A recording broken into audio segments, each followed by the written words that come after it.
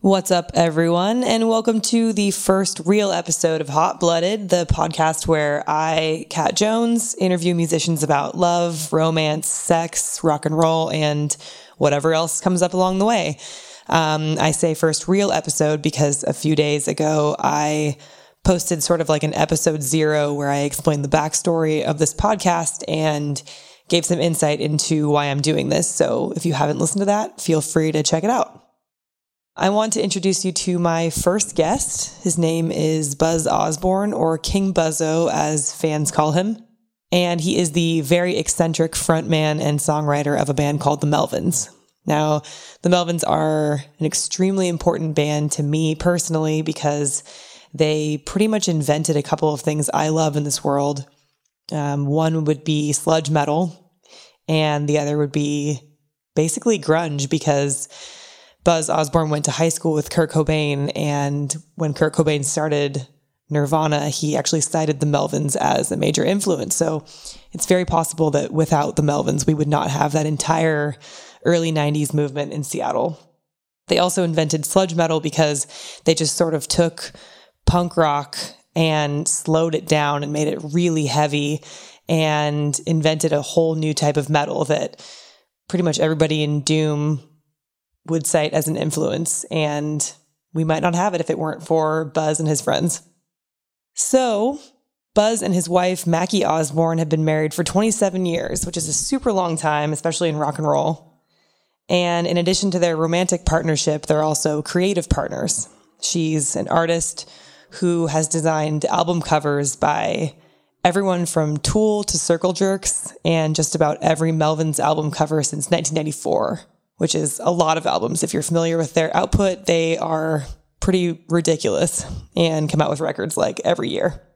I wanted to talk to him about how they've made their marriage work for as long as they have, especially because he tours constantly and they're apart a lot. But I also wanted to ask him what it's like being with a person that you're also consistently creative with. So without further ado, I hope you enjoy the first real episode of Hot Blooded. And remember, this is a DIY podcast during a time when we're all quarantined in our homes, so if you hear any background noise, don't judge us.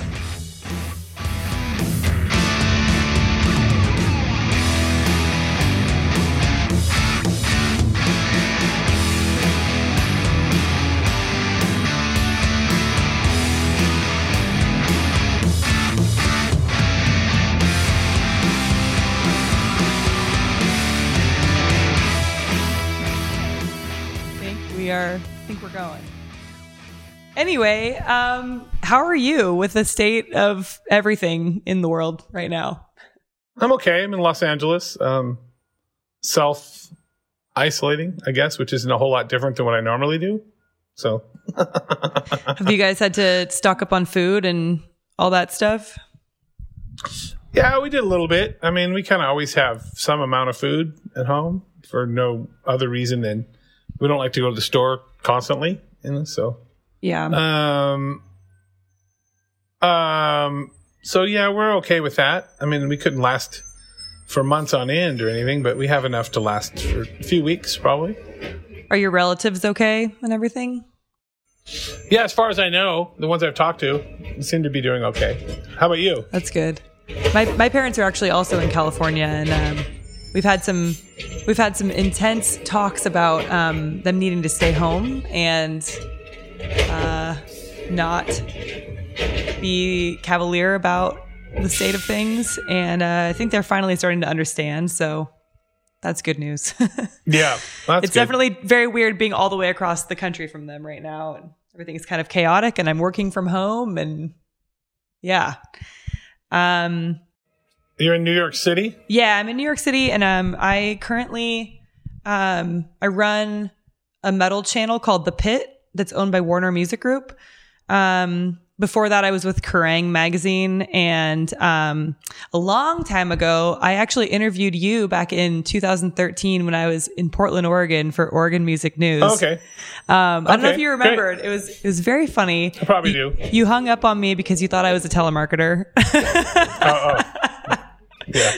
Do you remember that? That happens all the time. Really? You know? Well, yeah, we have a landline, so telemarketers call it all the time. Yeah. I bet that's like mostly who calls, right? What was that? I feel like when you have a landline, most calls are telemarketers these days. Well, people that we know that to call it because our cell phones don't really work at our house. They work okay, but we have a landline because we don't get good reception where we're at. So. Are you kind of secluded?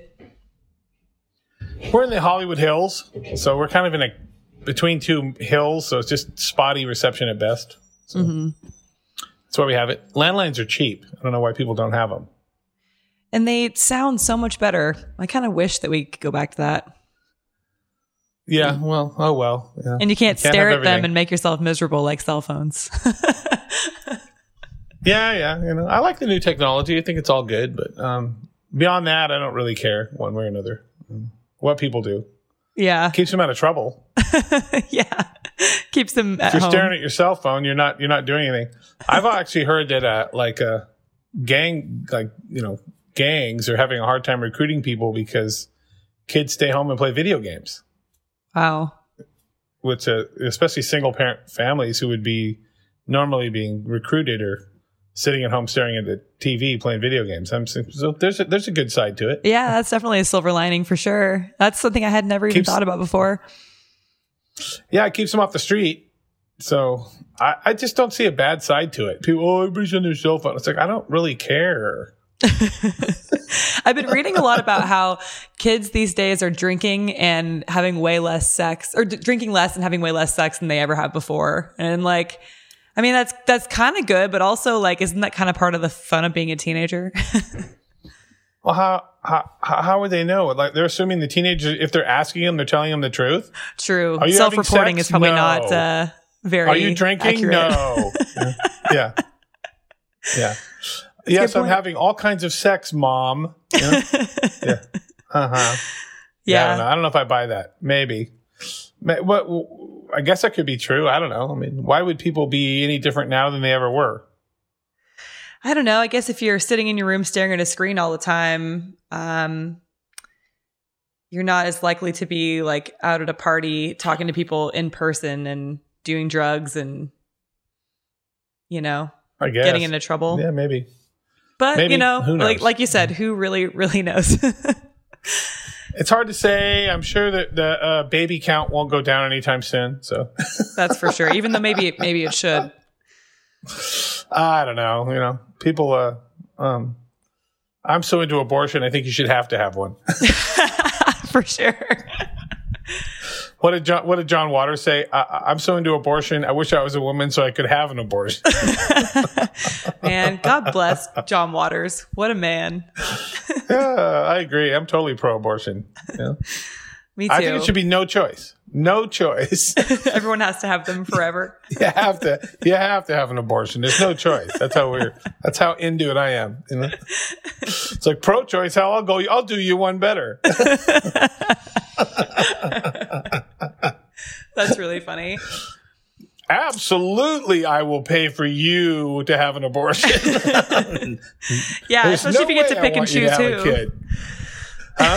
So especially if you get to pick and choose who. You don't look very smart. I will pay for yours for sure. No problem at all.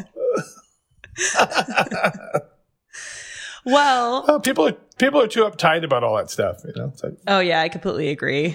And at the very least, it needs to remain a choice. And hopefully, I don't know.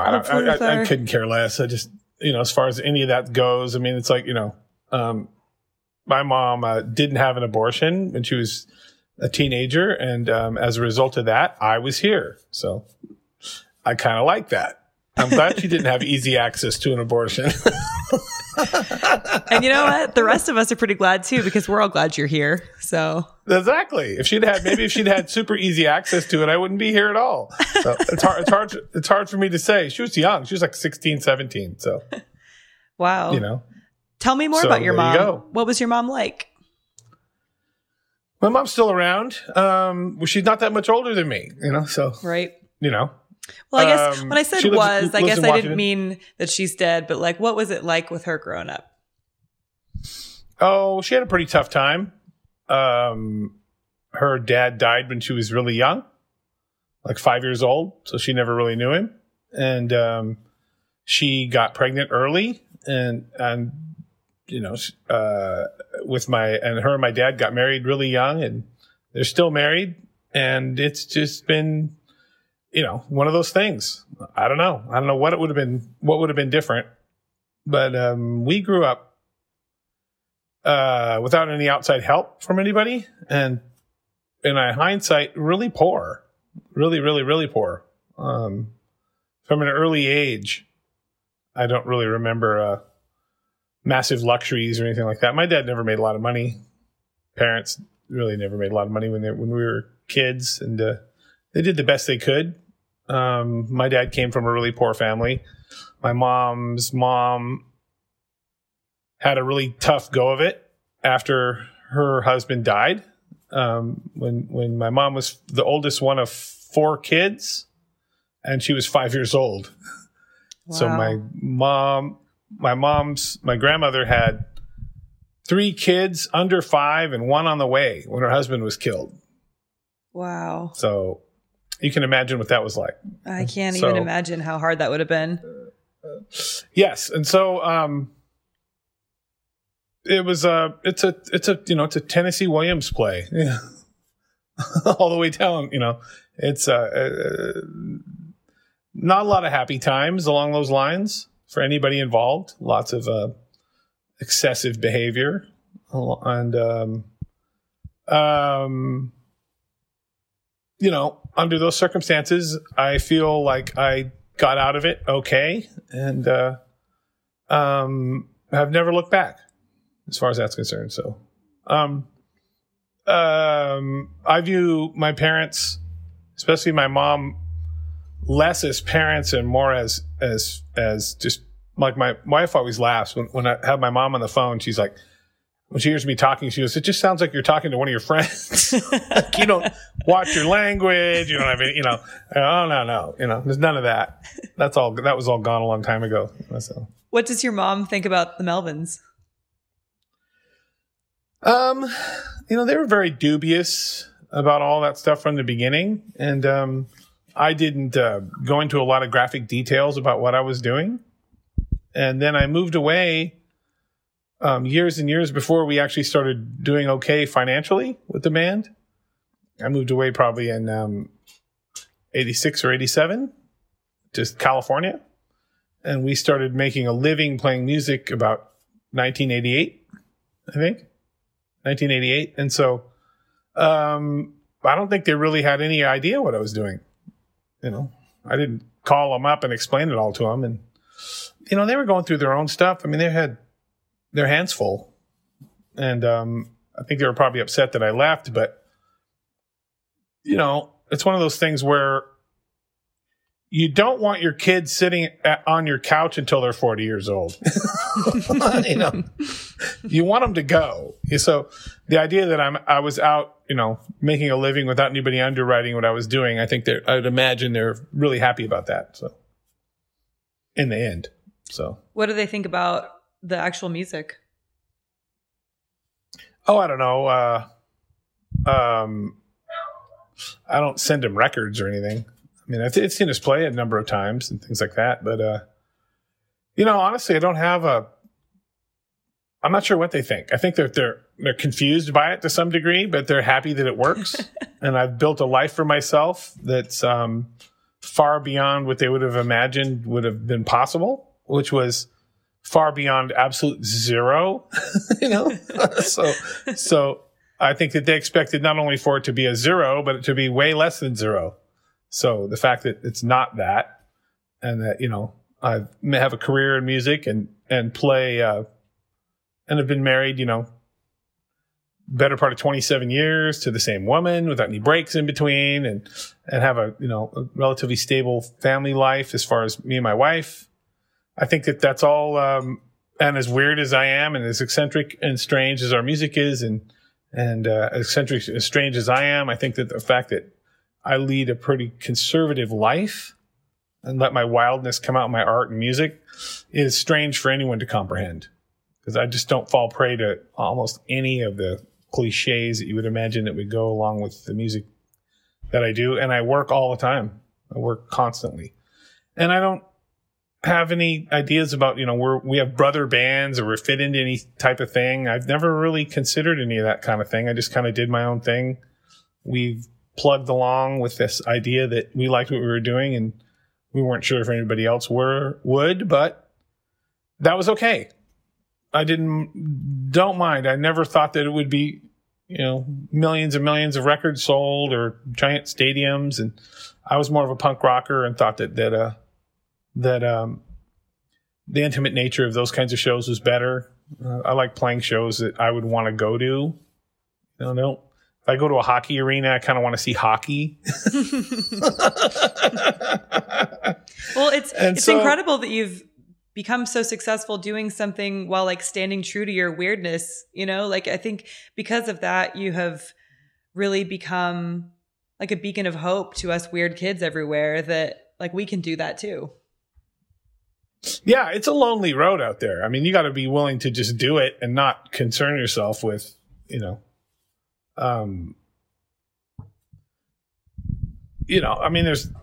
not concern yourself with criticism, I mean, I saw,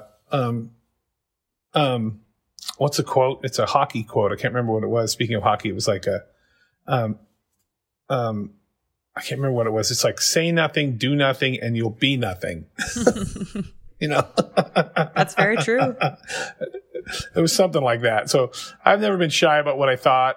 And I just don't really, at this point, and for a long time, I just figured, I need to say what I'm going to say. And it's okay. It's okay. In the end, I'll let the music do the talking. It's really the most important thing. And if people don't like that, well, then they just don't like us. That's okay. They don't have to like us. I can live with that. Yeah, not your problem. Nah, at this point we've outlasted it. It's like a war of attrition. We've outlasted everybody, All we have to do is wait, and the assholes all just fall by the wayside. The last time I interviewed you, I will never forget the main takeaway wisdom that I left with was you said, yeah, but is the mating call of the asshole. Yeah, that's right. That's right. I've never ever forgotten that. It. So whenever you mention assholes, that's always going to be the first thing. I got that from somebody else. I'm sure. So you were talking earlier about how, your parents are impressed with not only the fact that you have become way more successful than maybe they ever thought possible, but also that you've been married to the same wonderful woman for, you said 27 years. Tell me about you guys first met backstage at a Jesus Lizard show, right? In Santa Cruz? That's true. That's absolutely true. We were mutual friends with people that were there. She didn't know much about our band, which I liked. That was good. Yeah. Would it have been a turn off for a lot of women if they had been like, "Oh my gosh, you're in the Melvins, blah blah blah, I love them"? No, not necessarily, but it didn't. I wasn't worried about it. I mean, I kind of liked the fact that I could, win her over without having music be part of it. Right. It's like she liked me regardless of whether I was in the band or not. Tell me about how you met. Like, what drew you to her when you met her backstage? Oh my God, I thought she was amazing. I thought she was really, really beautiful. That was the first thing, and then, that hasn't stopped. And then it just went from there. I mean, honestly, it was really quick. I mean, we met and 9 months later we were married. That's really cool. Yeah, it was cool. But, I'd been in a relationship prior to that for 7 years before that. And so I'm not I'm a long-term guy, kind of. That's more what I'm looking for. I'm not I've never been, I always had girlfriends. So I always talked about how, the rock star cliches. I'm not that guy that does that, goes out and does all those types of things. So it doesn't interest me. I always wanted something a little more than that. And I just didn't care about those sorts of things. Didn't, got it out of my system when I was a teenager, moved on. I'm like these dumb teenagers from today. Do you remember what you guys talked about the first time you met? Well, I told her that we were going to be coming to LA, which is where she was from, soon. And our tour was going to end in LA. And I had, prior to that, broken up with my girlfriend and had decided that I was going to be single after after 7 years of being in the relationship, that I was going to be single. And within 10 months, I was married. So there goes your plans right there. So I don't know. It's not the kind of thing you could plan. I mean, for me, it was always been obvious that women that were willing to put up with me, what I do for a living, those women don't grow on trees. And so I figured once I found one that I was really into that would do all those things and it was interesting to me, I'm not going to just figure out that'll be happening right around the corner again. I feel like I'm too smart for that. Find the one, women or men, they walk by Mr. or Mrs. Right all the time. For one reason or another, I don't know why they don't. It doesn't make any sense to me. None at all. I don't get it. It's like, I can't find a guy, Well, where are you looking? At bars. Well, what do you think? Oh, okay. At a bar. Well, okay. Good luck. Maybe it'll work. Oh, and it's really funny. You'll go, I can't find anybody. I go, well, where are you looking? They'll say, where are you looking? I go, so you want a guy who's really nice, who's probably going to be super devoted to you, who has a job, who's all these things. I go, well, then it sounds like you need to go to church. They'll hook you up right away with somebody exactly like that, Oh, no, I don't want to do that. Okay, well, then you're not really interested in finding, Okay. I always think that's really funny. I'm going to go to an insane asylum and try to find someone who's sane. That's an amazing analogy. Yeah. So when it happened for me, when I found it, I didn't take it, didn't take it lightly. I was like, okay, I'm going to make this work. I'm going to try to make this work. So there's a lot of stuff in the A column on that one. Number one, she has a job. Broke women, those are the easiest ones to get. It's true. Or guys.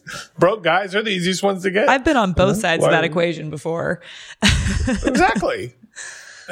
So you don't, I just don't take it lightly, those kinds of things. Somebody's hardworking and, it's not like it's without problems, but it's like we always say, there's no divorceable offenses. So no divorceable offenses. So you were probably touring a ton at the time, right? How did you guys? Oh yeah. How did you maintain or figure out a routine for communication and for like how to make your relationship work when you were gone so much? Well, it's what I did for a living before I met her. So it was kind of a package deal. And so that was, like I said, when you find one that's willing to put up with me and for what I do for a living, then those women, to me, like I said, they don't grow on trees. So you got to kind of value it for what it is. If you want to be in a relationship with somebody who's not going to be on your back about this kind of stuff, and you find someone like that, don't take it for granted. I don't, so, we never really had to work that hard for that. It was kind of just understood that was going on. And, we haven't struggled for that. We haven't struggled, it's always been like, that's part of what I do. Every single year that we've been together, I've had to leave for long periods of time. It's okay. And she can take care of herself. Well, she can do it. I'm very, very attracted to independence. And she didn't need me before we got married. So I didn't need her before we got married. So you come together and you make something bigger. Or you try to. That's the point. It's a partnership. And there's been so many times in our life in that amount of time when we go, this is why people get married. This is why. Because going through this problem or whatever it is, it's like you have you're making a legally binding contract with someone and you're saying it to the whole world. Because regardless of what people might think, when you tell someone you broke up with your girlfriend, nobody gives a shit. I mean, if you tell somebody you got divorced, it's a much bigger deal. People, when I say this is my wife, it's a much bigger deal. People take it more seriously. Oh, girlfriend, what's wrong with you? Can't you talk someone into marrying you? You know what I mean? Totally. This is like, at least, what's the, I think it was in that movie. I can't remember what movie it was, where they go, well, being married proves to the world that you could at least talk someone into at least one other person into your bullshit. It's like, right. That's it. You know? I like that. But I value it very highly. But as far as like, we don't do this. We've never Skyped with each other. Ever. Really? I don't need to do that. That surprises me. Nah, we should talk on the phone. Generally, if she's on tour or if I'm on tour and she's home, she doesn't have time to sit in front of the computer, she's usually working.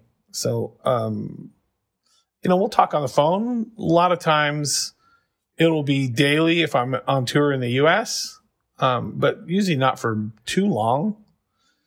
And we're okay. It's okay. We're very secure with what's happening along those lines. It's not like it's never a big deal, And what's always funny to me is that I'll have these people that we're working with or guys that are working with us, and they'll talk to me about how hard it is to be away from a relationship. I go, I've been married for way over 20 years. I know what it's like.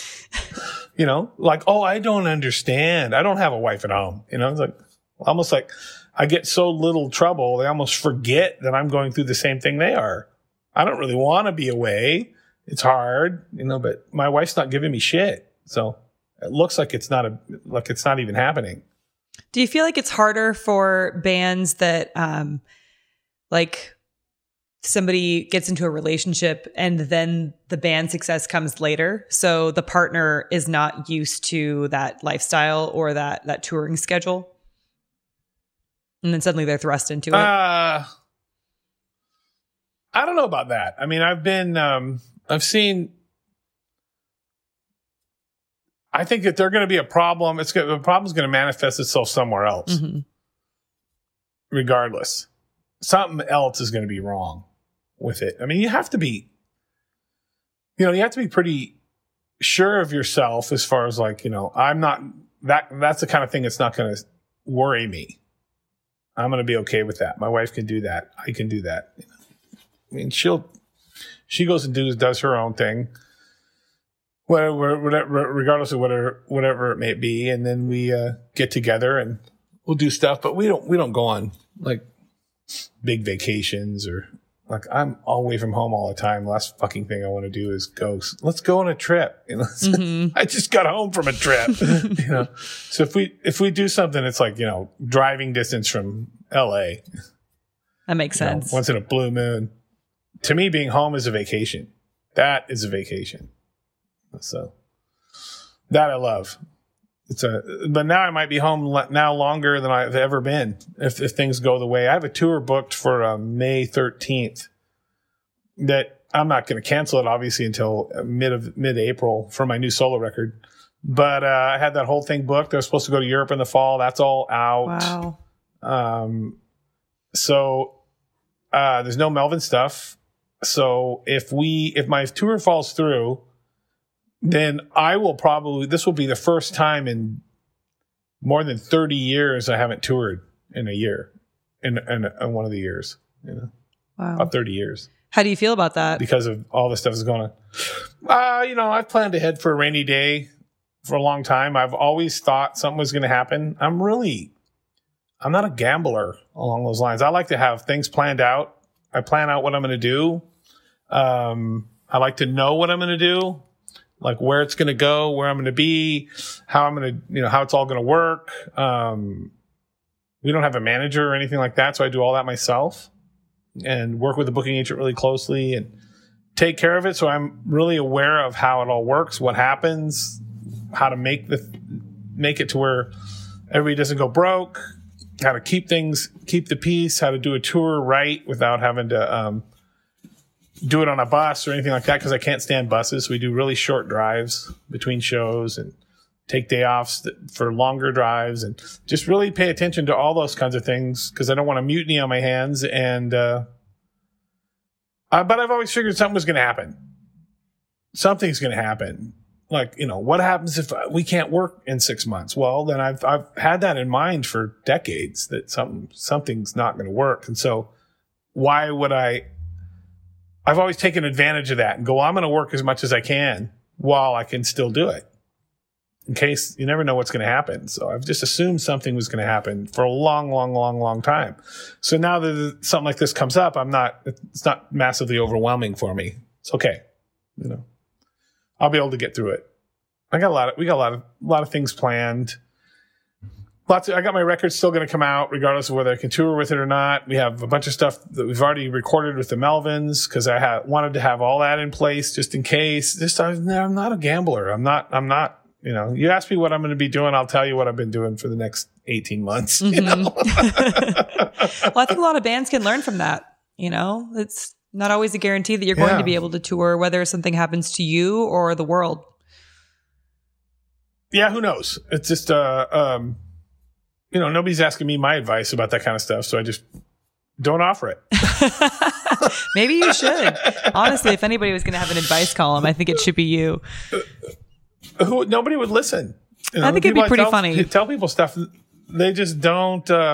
They don't take it seriously, or they don't think I know what I'm talking about. So I say, well, that might be okay for you. Like, okay, yeah, you're right. I just happened to have all this stuff. It's just how it works. I just happened to be in a band. It's just funny.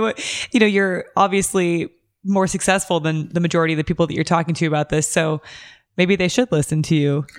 Well, we're moderately successful as far as upper middle class living, probably. Yeah. But we're not, we don't make millions of dollars. Me and Dale always laugh. We're thousandaires. I love that. We're thousandaires. It's great to be 1,000. Well, there was a time when we weren't even 100aires, Yeah, same. For a long time. So we're like, yeah, we're thousandaires. This is great. I feel, really, really grateful about the situation I'm in. The fact that I can make money and make my living playing music, and we work really hard at it. And I'm willing to go the extra mile to do all that stuff, to have that be the case. I mean, I don't understand the 40-hour work week. I don't get it. It doesn't make any sense to me. I've never understood it. I've never had that be the case for me. I've never been able to just work 40 hours a week and have it be enough. Never. I don't understand where people got that idea. I don't understand weekends. I don't understand holidays. I don't understand any of those vacations. I don't understand what any of that is.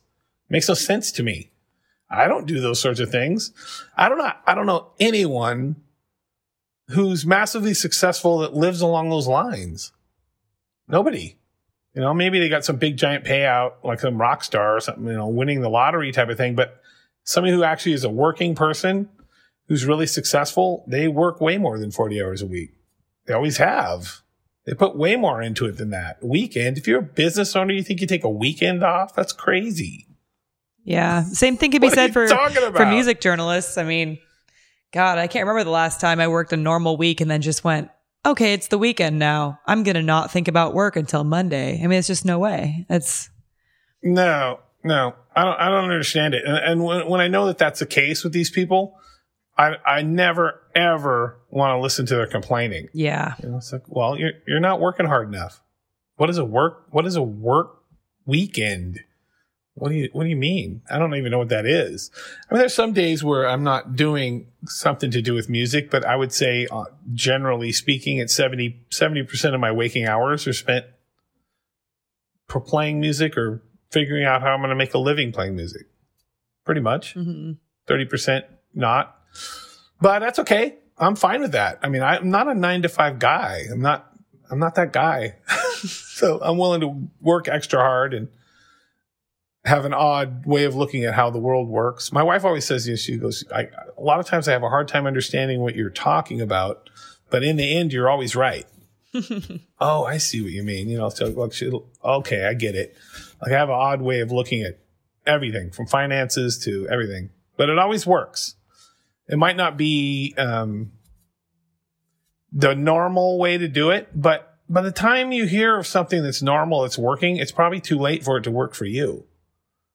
You have to be willing to take the slings and arrows from outside the box and get out of the middle of the herd. You know, there's something that Andy Warhol said, or somebody said about Andy Warhol, which I always really liked, which was you take the flag out of the center and you plant it way out in the middle of nowhere and declare that the center and let everybody just come around you.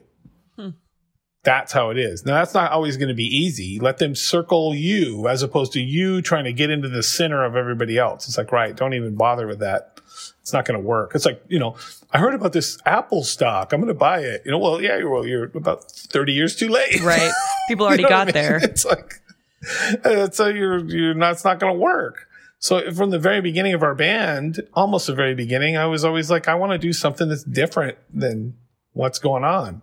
Playing slower, doing, you know, just odd, keeping out of that tiny little herd and just try to, you know, forge your own path a little bit at least. I mean, it's nice. It was nice when bands like Soundgarden and Nirvana and all those kinds of bands got huge, and they said that we were an influence on them because, like, okay, so it just proved to me that I wasn't wrong about what I was thinking. Mm-hmm. I was right about how music could be, and that, you know, that, and they proved it. The things that we were doing, they proved that it could work on a global level. So in a way, it's like, and I sit here and think, well, you know, I wasn't wrong, and it worked. What I started out doing really helped these people move in a gigantic area, you know, in a way that changed music in the entire globe. And it's like, oh, that's great. I love that. But beyond that, it's not really something you sit there and think a whole lot about. You know, I'm glad that happened. I'm glad I wasn't wrong. It gives me confidence to just do what I would just continue doing what I was doing.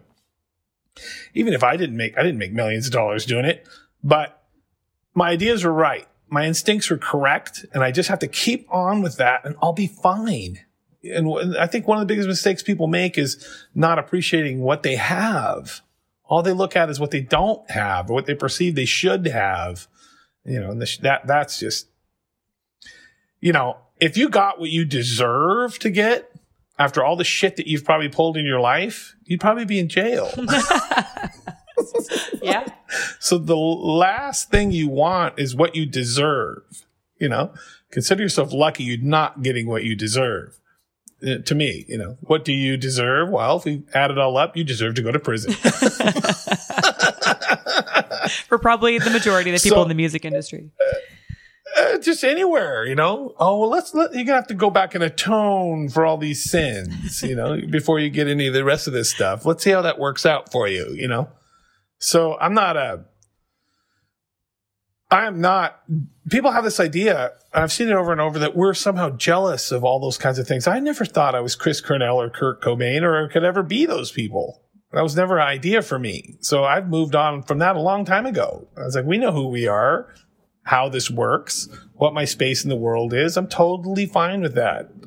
I don't want to belong to most of that kind of stuff anyway. I'm fine. I'm totally happy. I could not be happier by every measure. You know, it's like, it's a success.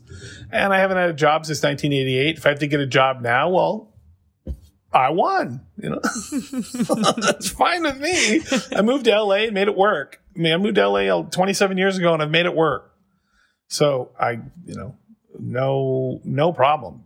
You know, me and Dale never argue. We never have any problems along those lines. We never always forge ahead knowing that what we're doing is probably right. Our instincts are correct, and we make music and love what we're doing. And I play with him, and right now I play with Stephen McDonald, and I consider myself the luckiest guy and the luckiest songwriter in the face of the earth to be able to write songs that those guys are going to play. I mean, there's just no bad side to this as far as I'm concerned. Mm-hmm. But we have really, really worked to get to that point. You know, we've really, really struggled for that. Yeah. You know, and that's okay. That's okay. I never expected. I mean,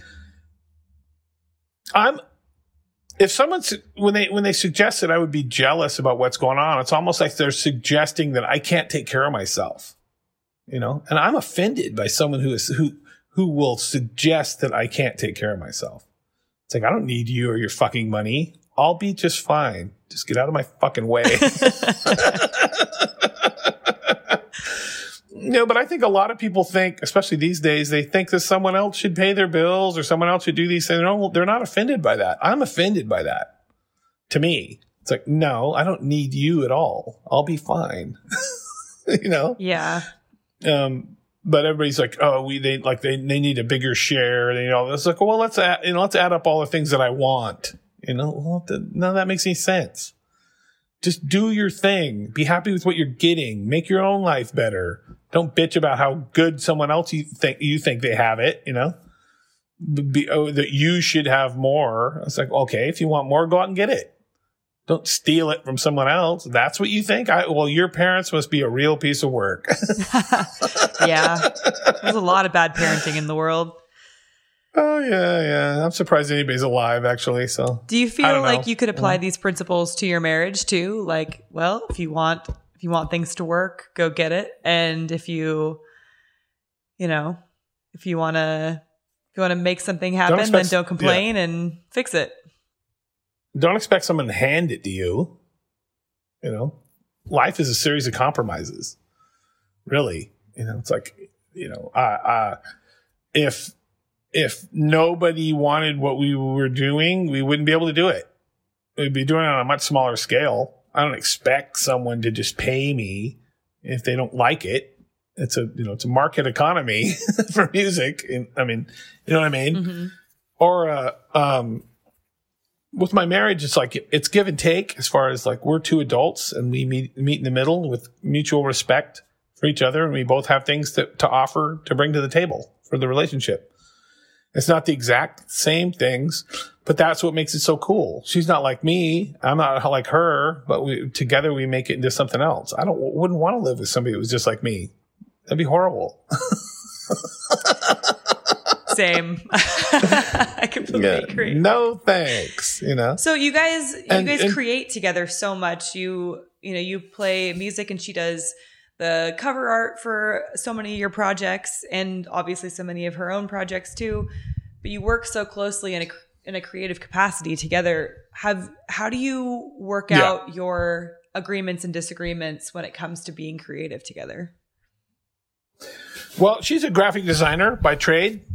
And I am a musician by trade, you know, as far as that's concerned. And she plays music to some too, but I'm a professional musician. She's a professional graphic designer. So even though we'll ask each other what we think, we realize that our area of expertise isn't the other person's area of expertise. So like if I have an idea for a record cover, I will hand it over to the professional and let her show me the best way for this to be, even if it's my idea.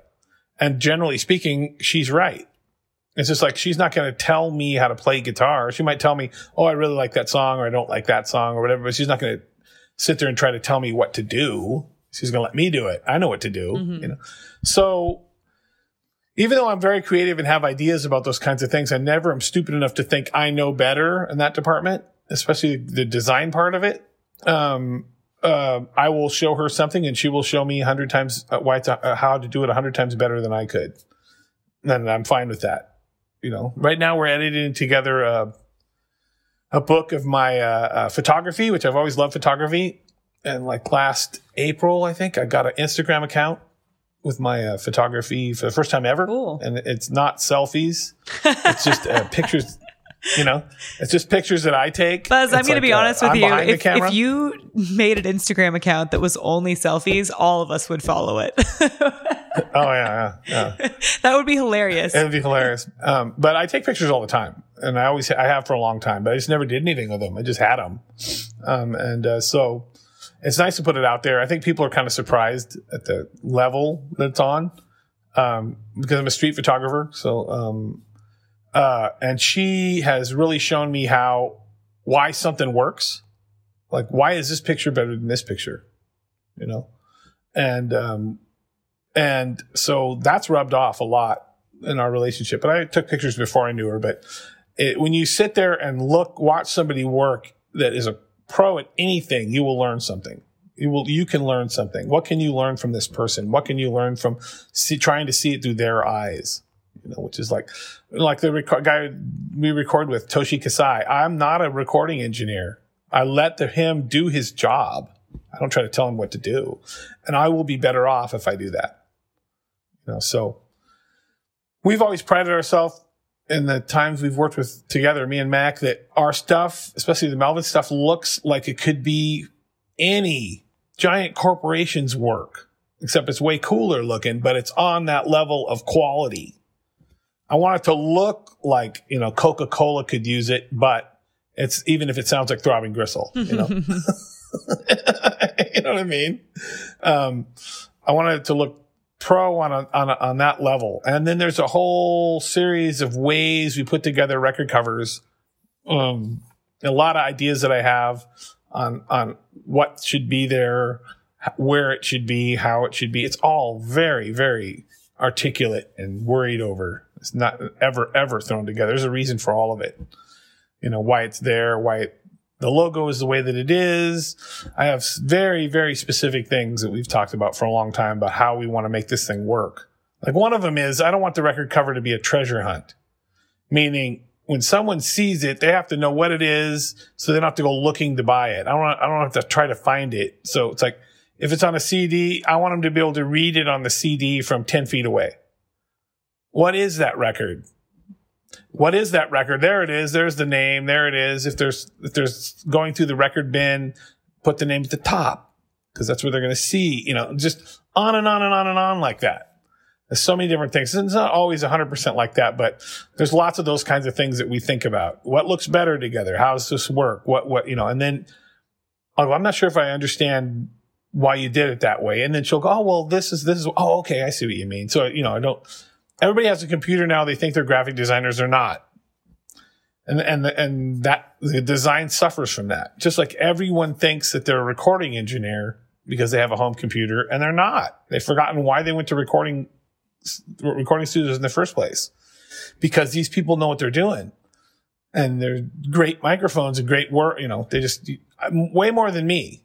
So I'm more than happy to let that happen. I do the same thing with the band, like Dale and Steven are the two most talented musicians I've ever worked with. And I'm not going to sit there and, tell them what to do. It's like, let's, let them do their work. Just let them do their job. You'll be a lot better off. Let it organically become something else. You said that your wife doesn't ever tell you like how to play or what you should change about your music, but was there a time that she ever was just like, I hate that song, like that riff you just played? Oh yeah, sucked. Oh yeah. She's not a very good liar. So, What was the last song she didn't like? God, I don't know. I mean, I'll play stuff for her. What do you think? Oh, I think it's good. I like that song. What about this one? Not as much. I don't think she's ever hated anything. She'll definitely tell me what she thinks as far as, my new record. She's like, I really think you guys have hit on something that's not, I don't know how much of it you've heard or if you've heard any of it, but she was like, I think you guys are doing something that's not out there, that hasn't really been done like the way that you guys are doing it. So that's cool. That was cool, And, she lives with that stuff as I'm creating it at home. She'll hear me playing it endlessly for a long time before it ever comes out on a record. So for me, I make the records and then we'll master the record and I'll have a copy of it and I can usually enjoy it right up until about the time it comes out. And then I've moved on. So like, I mastered this record in December 19th. So I've been listening to it as a finished product since then. Now I just got my promo copies, so I've been listening to those. And the record doesn't come out till May. By then, I've moved on to the next thing. By the time anybody hears it, it's like, I'm done. And I've moved on to the next record, and that's fine. That's just how it's always worked.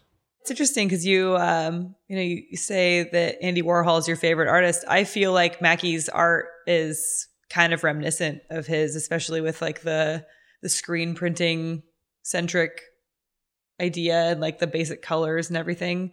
And I feel like it pairs so nicely with the Melvins ideas. And oh my God, we love that stuff. I mean, there's no question. And she does a lot of letterpress stuff with us that we do at our house. It's all connected. We're always thinking along those lines all the time. It's just, our house itself is like living in an art project anyway. So it's pretty crazy. Do you still have that studio house with all the toys in the ceiling? Yeah, that's the garage. Oh my God, actually. That's awesome.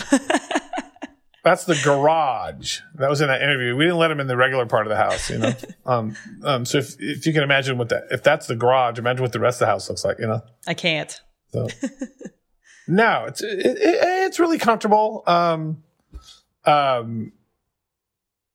have a very, it's a perfect place for us. Really. It's not too big. I wouldn't mind having a little more room, but, you being in New York, you guys are used to living in shoeboxes. So this would be an absolute palace for you, Not a lot of things that could make me want to move to LA, but that's definitely one of them.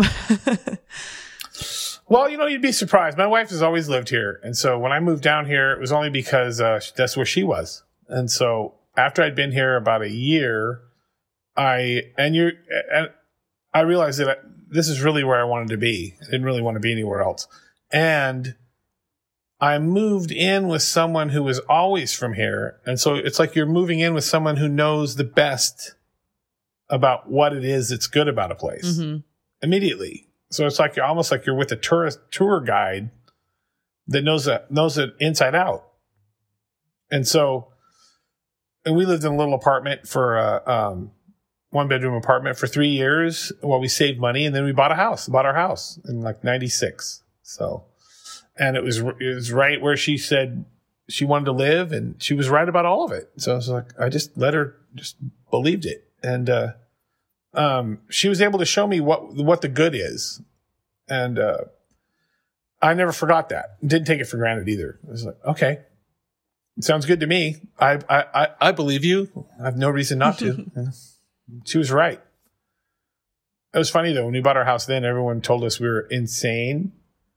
You're out of your mind. You're crazy to spend that much money on a house in fucking Los Angeles. That's so much money. You're insane. And now they tell us, you guys were so lucky to be able to get in when the house prices were so cheap. Like, motherfucker, where were you when you were telling me I was a jackass for buying, everybody, my parents included, all said that it was the stupidest thing we could possibly ever do.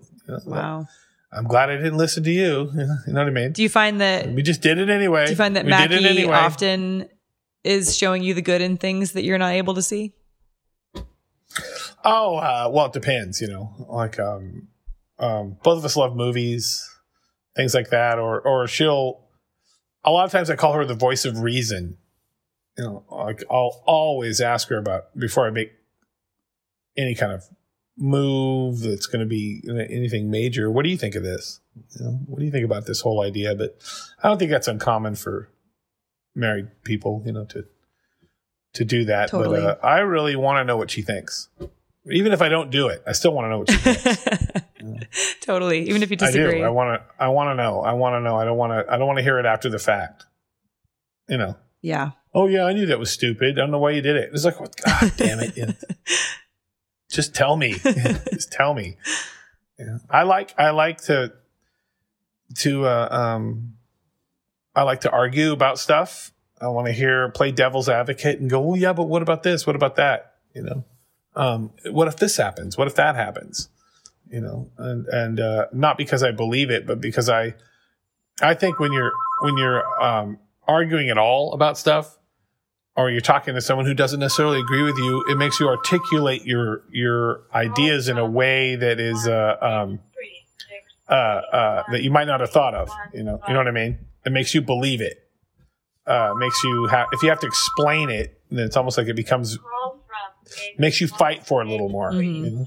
And maybe you'll learn something new about your opinions just by having to go through that process. Mm-hmm. Maybe, which I think is good. Especially debating or arguing, generally what you feel doesn't really come into it because nobody cares what you feel. It's like what matters is what actually is true. Feelings change. People change their feelings.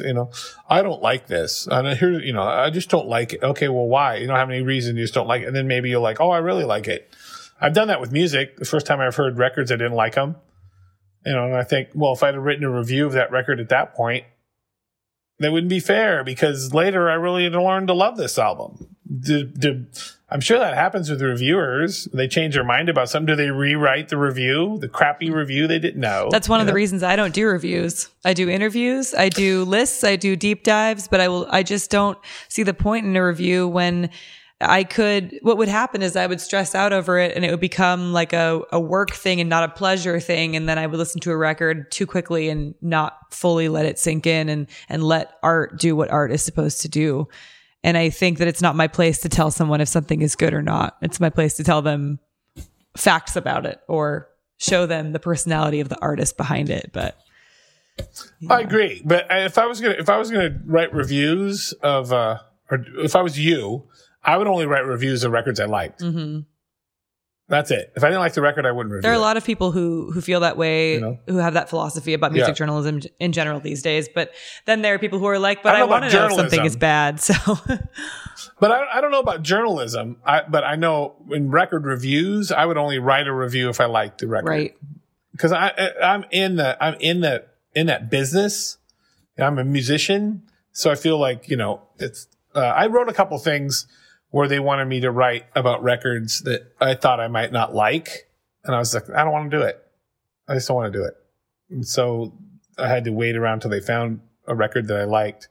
And I said, okay, I'll write a review of that one. Don't send me that record. I will not like it. I do not want to write a review of it. That's the easiest thing to do in that department is bitch. Now, however, since I'm not I'm not in the movie business, I feel like I could write a bad review of a movie. Pretty easy. I could do it. Mm-hmm. But music, I would only write about records I really liked. That was it. That would be fun. Mm-hmm. That'd be really fun to do. Bad reviews, they just make you feel bad to write bad reviews of stuff. It doesn't help. You had to listen to this crappy record. You're already in a bad mood. So after you leave this conversation, you're going to make a blog of records that you like to review and an Instagram full of selfies. Nope. I am working on a book, though. I'm working on a memoir book, so that's good. So I'll be writing about a lot of records I really liked. Man, I can't wait to read that. Yeah, I'm still working on it. Well, maybe this plague will give me a chance to finish it. I was going to say, yeah, you have plenty of time now. That's really, really exciting, Buzz. I can't wait to read it. Yeah, it'll be fun. I've been working on it for a long time. Well, when I'm going to turn 56 in a few days. So when I turned 50... Happy birthday. Yeah, thank you. When I turned 50, I was like, okay, now it's time to start thinking about a memoir type thing. I never trust people who write their memoirs before they're 50. It's like, what do you know? Totally. Oh, you're 28 years old writing a book about your life, really? Or 30. I'm 35 writing a book about my life. You're just at the beginning of life. What do you wait just a little while longer. You can take notes or maybe have a diary that will help you later. Totally. But, you have to live life a little bit. Then see what happens. See where you're really at 50 years old. Mm-hmm. It's just, from that perspective. And I think that's a valuable thing. I'm not an ageist, so I don't really care about that kind of thing. I never was. When I was in high school, I loved bands from the 60s, and it didn't bother me that they were way older than me. I mean, or authors or artists, or I don't feel like it has to be my age. As a matter of fact, I mostly didn't like people my age. Mostly. I mean, I hated teenagers when I was a teenager. I certainly don't pretend to like them now. That's for sure. Oh my God. I wanted to kill every teenager I knew, pretty much. So, but it has to be my generation. No, fuck all that. I don't care about any of that. I don't feel like I'm part of any of that kind of thing. I'm who I am, I'm not my color of my skin or my gender. I'm none of those things. I'm something other than that. And And I'm okay with that. That's fine.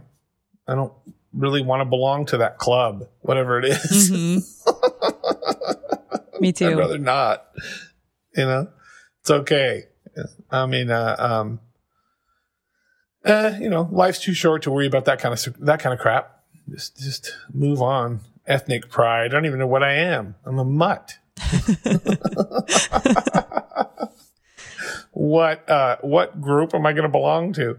That's like we always laugh about, me and my wife will laugh about, oh, what political party are we? Well, we're the pro-abortion, pro-death penalty party. Which one's that? It doesn't exist. We're pro-gun, anti-war on drugs. Which party is that?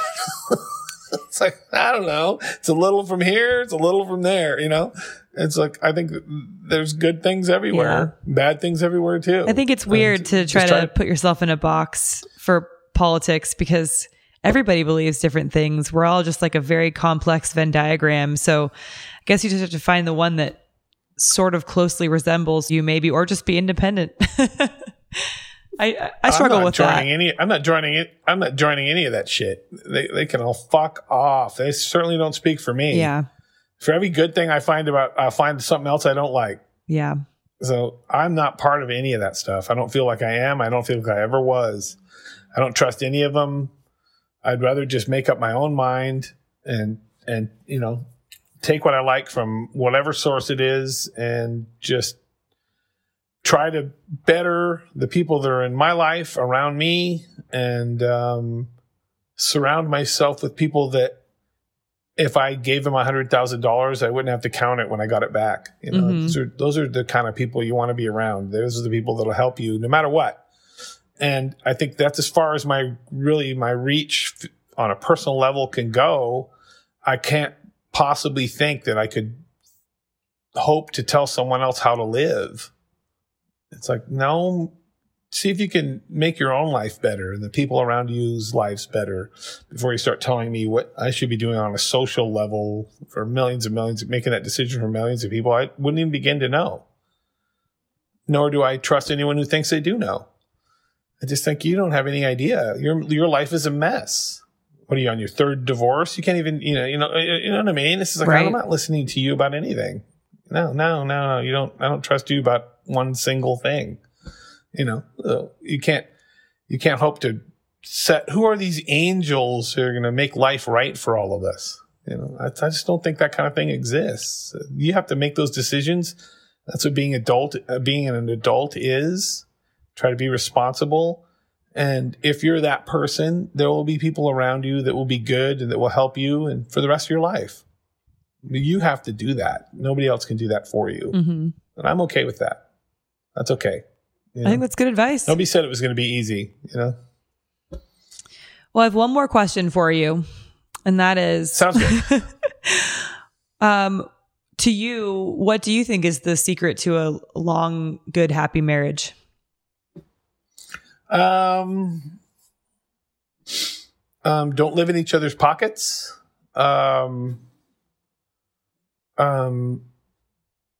Mutual respect and independence. I think that those things are really good. Don't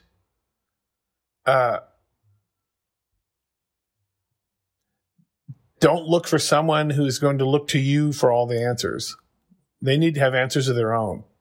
And then you come together and you mix all those ideas together and you come up with something bigger. I think. That's the way it's worked with me. I mean, I can't imagine life without my wife, I just can't imagine how that would be. I can't imagine what my life would be like, and I don't need to. And I feel blessed in the last 27 years that it's been what it has been. And hopefully it'll be a lot longer. That's our plan. We live our lives like we're going to be here for a long time. So, as long as we can keep doing those kinds of things, something's going to happen in the future at some point. So I don't want to miss out on how great it is right now. I love that. So, I think that's really beautiful. Yeah. Yeah. Thank you so much for talking to me, Buzz. This is really, really delightful. Thank you.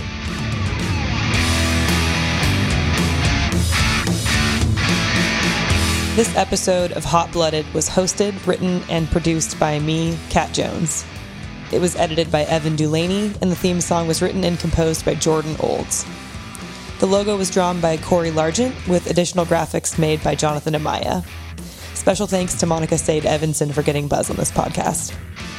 If you like what you heard today and want me to keep making these, consider subscribing to the show's Patreon at patreon.com/hotbloodedpodcast. Or if you fear commitment, you can always tip me once with the Cash App at Hot Blooded Podcast. This is a DIY podcast with no distribution or ads, so all the proceeds will go toward paying for my equipment, my membership costs, and helping me pay all the amazing people who help me out. So thank you so much. I'll see you next week, and remember to take care of each other. This is a very scary time in world history, and all we've got is love. Thank you.